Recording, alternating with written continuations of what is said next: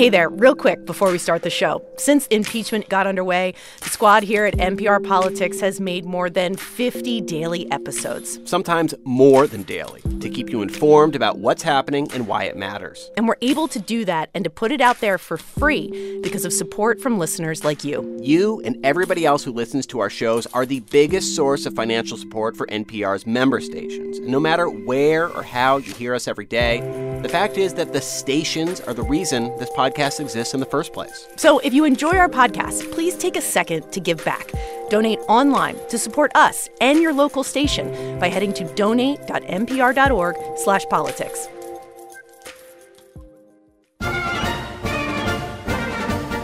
Hey there, it's the NPR Politics Podcast. I'm Asma Khalid. I'm covering the presidential campaign. I'm Scott Detrow. I also cover the campaign. And I'm Tamara Keith. I cover the White House. And all this week, we're taking a closer look at the top 4 candidates in the Democratic primary race. We each chose a candidate and reported out stories about the turning point for them in their lives, the moment that seemed to transform them personally or professionally into the candidate that we see out campaigning today. And Asma, today we are going to talk about Massachusetts Senator Elizabeth Warren and a profile that you worked on and put together. Tell us what part of Warren's life you focused on. So Massachusetts Senator Elizabeth Warren is relatively new to politics. I don't think everyone always remembers that, but for much of her career, she was a teacher, then she was a law school professor. She first jumped into the Senate in 2012. But prior to that, for years and years, she was a law professor. And so in talking to former students, former colleagues of hers, I was interested in better understanding how the senator went from being a registered Republican to the progressive firebrand that she is today. And a lot of her progressive viewpoints seem to come from her experience and her research. Exactly. And that's what I dug into, was specifically this time period where she began to study bankruptcy at the University of Texas in Austin. All right, let's take a few minutes and listen to that profile, and then after we hear it, we'll talk about it. In the fall of 1981, Calvin Johnson used to walk a block and a half from his house to hitch a ride to work with Elizabeth Warren. They were both teaching at the University of Texas Law School in Austin and would debate public policy during their commutes. We would go in and we would argue all the way in, and then we would take a temporary respite to teach our courses and do research, and then we'd argue all the way back. Johnson, who has long considered himself a liberal Democrat, remembers thinking Warren's opinions were strange. She was quite consistently pro-business, and I'm sure she would not like to be called anti-consumer. But he did think she was anti-consumer. He remembers one particularly fierce debate about public utility accounting. It's wonky. Johnson says at the time, utility companies were raking in huge profits and abusing the ratepayers. She came out very strongly in favor of business, industry, the utilities. Warren was not overtly partisan at the time, but she was guided by a law and economics movement that was sweeping through universities. Critics say this movement was trying to proselytize professors into believing a conservative, pro-market worldview. And Warren was a believer, according to some of her colleagues. Around this time, she also became increasingly interested in bankruptcy. And when she talks about her attitude from the time, she sounds kind of Reagan-esque. Here she is reading from her memoir, A Fighting Chance. I might not have said so at the time, but I think I was on the lookout for cheaters and deadbeats as a way to explain who was filing for bankruptcy. In 1978, Congress had passed a new bankruptcy code. There was an enormous amount of contention over the new code. That's Warren's longtime research collaborator, Jay Westbrook. He still teaches law at the University of Texas. The creditors were saying, oh, people are just getting away with murder. They're not paying their debts. They're getting an easy discharge. And we wanted to know if that was true or not. So Westbrook and Warren helped lead a massive multi-state study to figure out who was filing for bankruptcy and why. Here's one of Warren's former research assistants, Kimberly Winnick, who helped her go through a lot of the files. And this is back when it was all paper. And we'd show up with a portable copying machine. And, it rolled like a rollerboard suitcase. And you get it there with reams of paper and start copying. They would then sift through the paper files. Catherine Nicholson, another one of Warren's research assistants, says they were looking for answers to specific questions. Was the debtor employed? Were there medical bills? I mean, what kind of debts did they have? Was it unsecured debt? Did they run up everything on credit cards? Had there been a divorce in the family recently? That's just empirical data. That's Warren's other research assistant, Kimberly Winnick, again. I mean, that is how she works. Ask a question that's a clean question and get an answer. Winnick took 3 classes with Warren, and she says one thing she admires about her old professor is that when the facts became irrefutable, Warren was willing to re-examine her own opinions. Winnick doesn't remember talking politics with Warren, but she had a hunch her old teacher thought people filing for bankruptcy were gaming the system.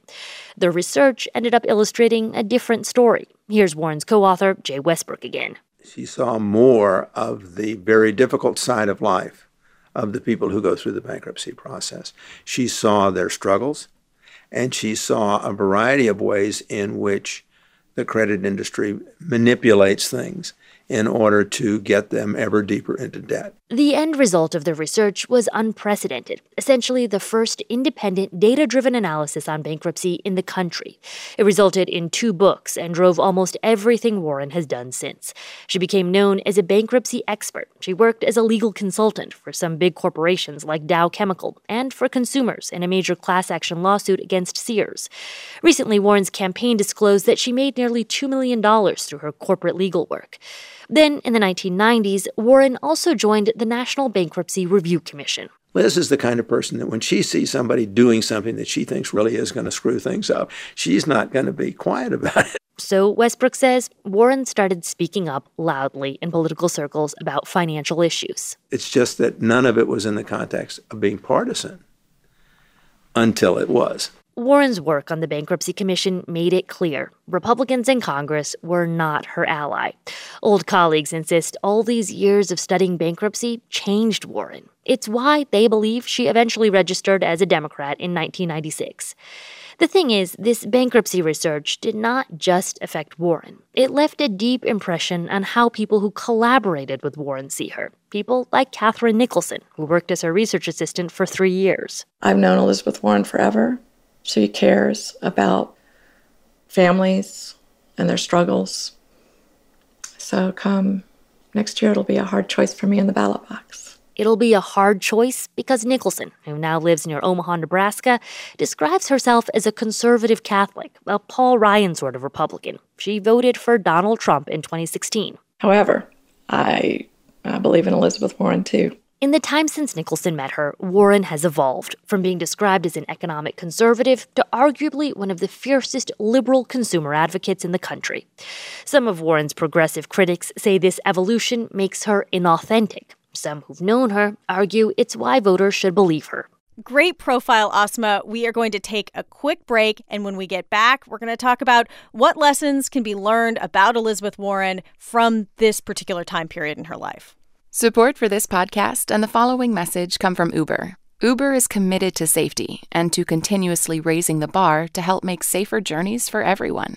For starters, all drivers are background checked before their first ride and screened on an ongoing basis.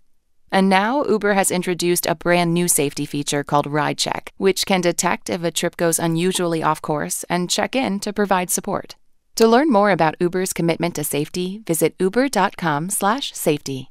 Support also comes from Google.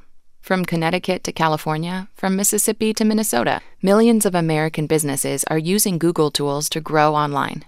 The Grow with Google initiative supports small businesses by providing free digital skills workshops and one-on-one coaching in all 50 states, helping businesses get online, connect with new customers, and work more productively. Learn more at google.com/grow. And before we get back to the show, a quick reminder, if you haven't already, please pause the podcast and head to donate.npr.org/politics to support the show and your local member station. Unless you're driving or holding a baby, then you can wait. Just don't forget to do it. All right, back to the show. And we're back. And Asma, what struck you most in putting this profile together? So when I talked to former colleagues of Elizabeth Warren's, and I also spoke to former research assistants of hers, it seems that there's a pretty clear line from the really heavily detailed evidence-based work that she did, and that's sort of her reputation now, and the campaign trail as this woman who has a plan for everything, down to the political evolution that she has today. And to me, that was really interesting because there was one in particular, research assistant of hers that, we heard from in the piece, who is a Republican to this day. She is somebody who voted for Donald Trump, who says, though, that she believes Elizabeth Warren because she worked with her, for years on this bankruptcy research, saw just sort of how she deals with evidence, how she deals with fact-based reporting, and believes her. And she said, ultimately, even though I'm a Republican, I'm a believer of Elizabeth Warren's. To me, that was really interesting, but it's also, to me, kind of juxtaposed to the complaints or the criticisms that you sometimes hear about Warren as being this inauthentic candidate. And you hear that, from folks on the left who don't see her to be, progressive enough. And you also hear that from folks on the right who try to paint her as being dishonest, whether it was about her, her Native American heritage, or whether or not she was genuinely fired from a job because she was pregnant. And I think that, to me, there have been these questions around her authenticity. And to hear from people who've known her for a long time sort of point to the very fact that they like her is her being authentic. I thought that juxtaposition of her being authentic or inauthentic and how people can see totally different things in her, to me, was fascinating. Did the people you talked to who knew her at this period of time, were they surprised to see her ultimately run for president, or was it something that they said, in retrospect, I could see the path? I would say almost everybody I talked to seemed genuinely surprised that she was running for president. And I think that that's sort of a novelty when you get to doing candidate profiles on people after a while. A lot of times you'll hear, well, I knew little Johnny back in second grade said he was going to run for president. I'm making that up. I don't know who Johnny is, but you get my point. I think President Obama did at one point say he was going to run for president when he was a child. So, you get this sense of this from a lot of people. I would say people who worked with her very closely got the sense that, above all, she was an academic. I heard that from her, her closest research collaborator at the University of Texas, who's worked with her for years, said, above all, you've got to understand, he said, I am an academic. She was, to a large extent, an academic. And an academic who he believes ultimately fell into this because she became a leading expert researcher on bankruptcy, was then brought on to this National Bankruptcy Review Commission. And in many ways, he sees, this is his interpretation of things, he felt like she wasn't really a partisan until she became a partisan, because she realized that she didn't have that many Republican allies on this bankruptcy research work on Capitol Hill, nor did she feel she had entirely a whole bunch of Democratic allies always either. Did reporting this profile out help you understand anything about the way she's running for president? I do think you have a sense that she is a woman who likes to understand quantitative information and then deliver that story out, at times even in a narrative form. And you saw that with a lot of the bankruptcy research that she did. Her collaborators will say that, they dug through these files and they saw the personal stories. And some of them say that they remember specific anecdotes about individual people who had filed for bankruptcy, because it's really hard to, forget those stories. Those are really difficult experiences that people lived through. And I do think you see a lot of that from her on the campaign trail. You see her telling narrative stories. When you hear her out on the stump, she's a pretty good storyteller. I would say, whether or not you endorse her vision for the presidency, and Scott, you've seen her out there as well. She is able to, I would say, really captivate a crowd quite a bit when she's able to tell these personal narrative stories about a broader political point. Yeah, definitely. I think that background as a teacher really comes through in the way that she has one of the strongest, if not the strongest, general stump speeches that she gives to voters every time. All right, well, we are going to leave it there. Please make sure to listen to the rest of the candidate series that we put out this week. Those episodes are in your podcast feed, and you can chat about them in our Facebook group at n.pr/politicspodcast. I'm Asma Khalid. I'm covering the 2020 campaign. I'm Scott Detrow. I cover the campaign. And I'm Tamara Keith. I cover the White House. And thank you for listening to the NPR Politics Podcast.